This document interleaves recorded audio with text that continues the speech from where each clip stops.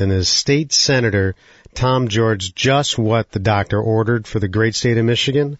Can he radically change the way Michigan is viewed by businesses and citizens across this country? Well, we're going to have an opportunity this morning and a chance to talk to the senator himself. Born in Flint, Michigan, Senator Tom George graduated from the University of Michigan Medical School, go Blue, and practiced as an anesthesiologist before going into politics. He has served in both the Michigan House of Representatives and State Senate for many years and has been very active in not just healthcare fields as sponsors for acts such as Kevin's Law, which is important, facilitating the treatment of the mentally ill, but also in Michigan's education programs, and is now, of course, as we all know, Republican candidate, or running for Republican candidate for governor. Senator, welcome to the show. Good morning. Thanks for having me. My pleasure. You know, Senator, one of the issues that I want to talk to you about this morning is, of course, health care in this state and, quite frankly, in the country for that matter. Now, I know you're a physician, and quite frankly, in the specialty of anesthesiology, where there are so many costs related to healthcare and hospitals, but it also has a big effect on liability insurance for doctors to pay, even to practice in the state. And one of the questions that I know our listeners and I have for you is, how do we bring down the cost of healthcare, but still encourage doctors to want to go into medicine?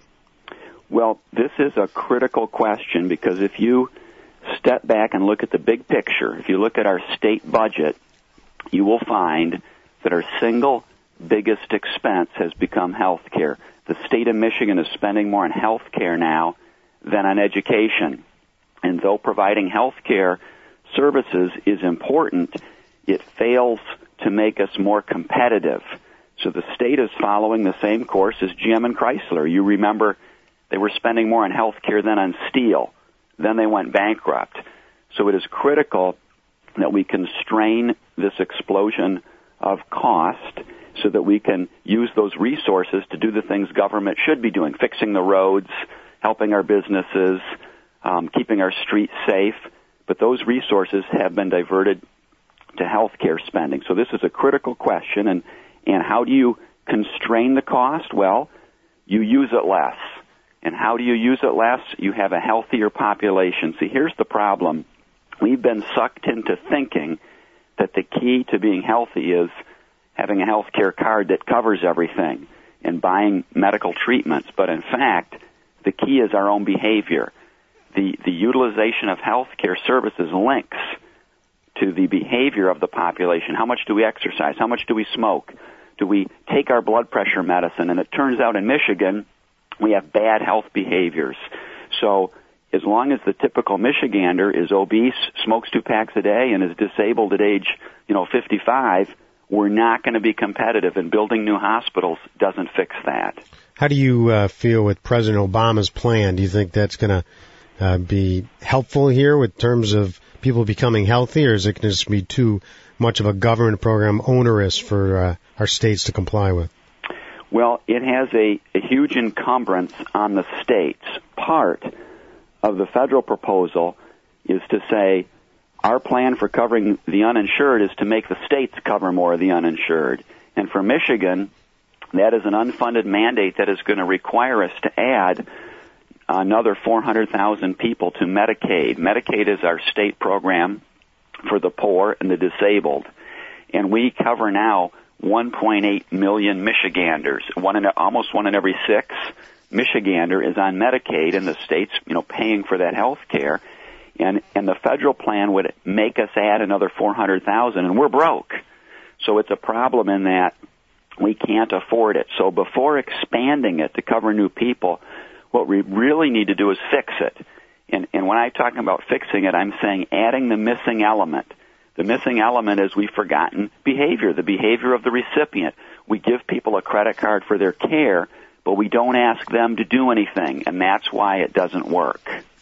One of the issues that we were just talking about, I don't know if you heard the conversation we had with L. Brooks Patterson, and we're talking about some of the problems we have with the different counties getting along, obviously, but the racial issues here, and we're talking about the tragedy, obviously, that happened with that young little 7-year-old girl killed in Detroit.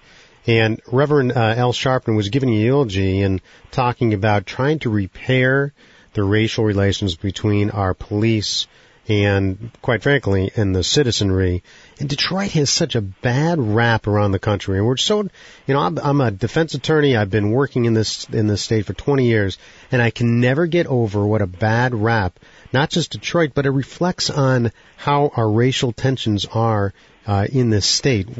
What can you do? Now, let's say that you're going to be the governor. What can you do to help with those racial tensions in our inner cities? Well, you're right. Michigan has an image problem, and I think to the outside world, when they think of Michigan, they think of the Time magazine article from last October that shows a dilapidated city. I hate that article. It was terrible. Yep. Or they think of the NBC Dateline program. So you're right.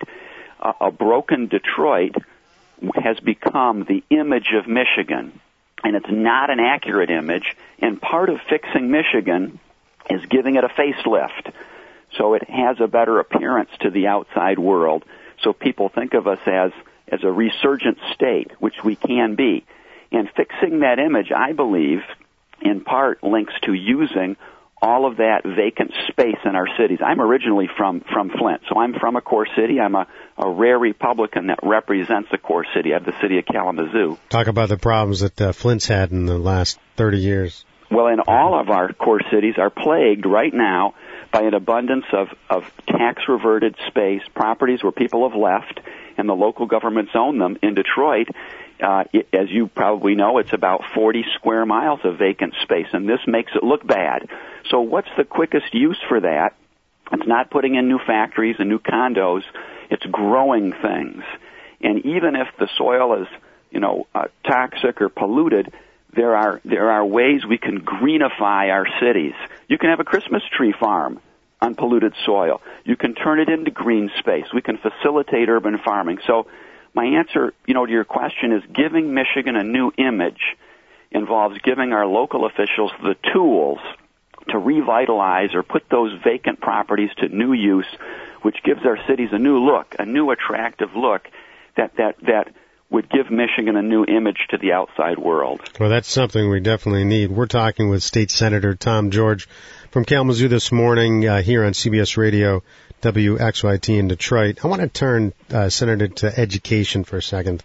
Now, I, quite frankly, have two kids in school. One went to public and one's in private, and one's at Michigan State. And, one of the things that we see, of course, in the lack of funds here in the state is how do we educate, and this is something that Al Brookson was talking about this morning too, how do we educate our kids with such a lack of funding for our public schools? How do we provide technologies in the schools with small classrooms, which we know that is the number one reason why these kids learn well, is because the classrooms are small enough to be able to handle their questions. How do we still keep our education good in Michigan with such a lack of funding? Yep, there are two things we need to do. And you're right, if we look at the big picture again, we are funding education less than we were a few years ago. We've cut our universities about 15% in the last 8 years, and our public schools were cut 2.3% in the current year. And where did those dollars go? They've been shifted to pay for health care spending. So again, fixing the state health programs, and we have two. One is Medicaid, which we discussed earlier. The other is health programs for public employees. Fixing those to find savings there frees up resources that should go to education. So that's number one. The second thing is we need to, because Michigan is struggling so much, we've lost 1 million jobs nearly. And that was the source of our income. Those were people that were working, paying taxes. Those businesses were paying taxes. We've lost that, and it's not immediately coming back. So we don't have the resources we used to have. So shifting resources from health care back to education is one piece. The second, though, is restructuring. We have to ask whether Michigan needs and can still afford 551 school districts, 50 intermediate school districts. We have a plethora of layers of government in Michigan, and many of them were put in place when we were a territory to facilitate settlement. It was felt to be a convenience to settlers to have townships and other local governments. And now it's time, I think, to ask again whether some of those structures should be changed, whether we really need that duplicity. So it's structural reforms such as those, and it's shifting dollars from health care back to education where we'd rather have it. Well, there's no question that we never want to duplicate not only government services, but also the history, and I know you're a history buff, the history of the type of systems and government control here in the state, and hopefully have a little less government and more personal rights in the state. I want to thank my guest, Senator Tom George, for spending time with us today and answering, quite frankly, some serious questions, and I know that you did it in a candid way, so I appreciate that.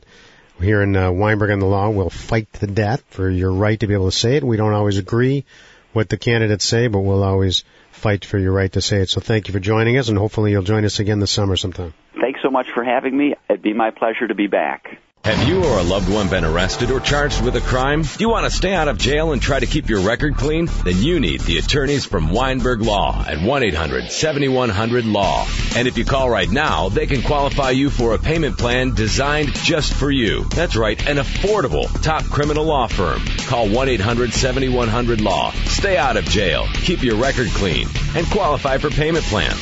Call now, 1-800-710-0529. That's 1-800-7100-LAW.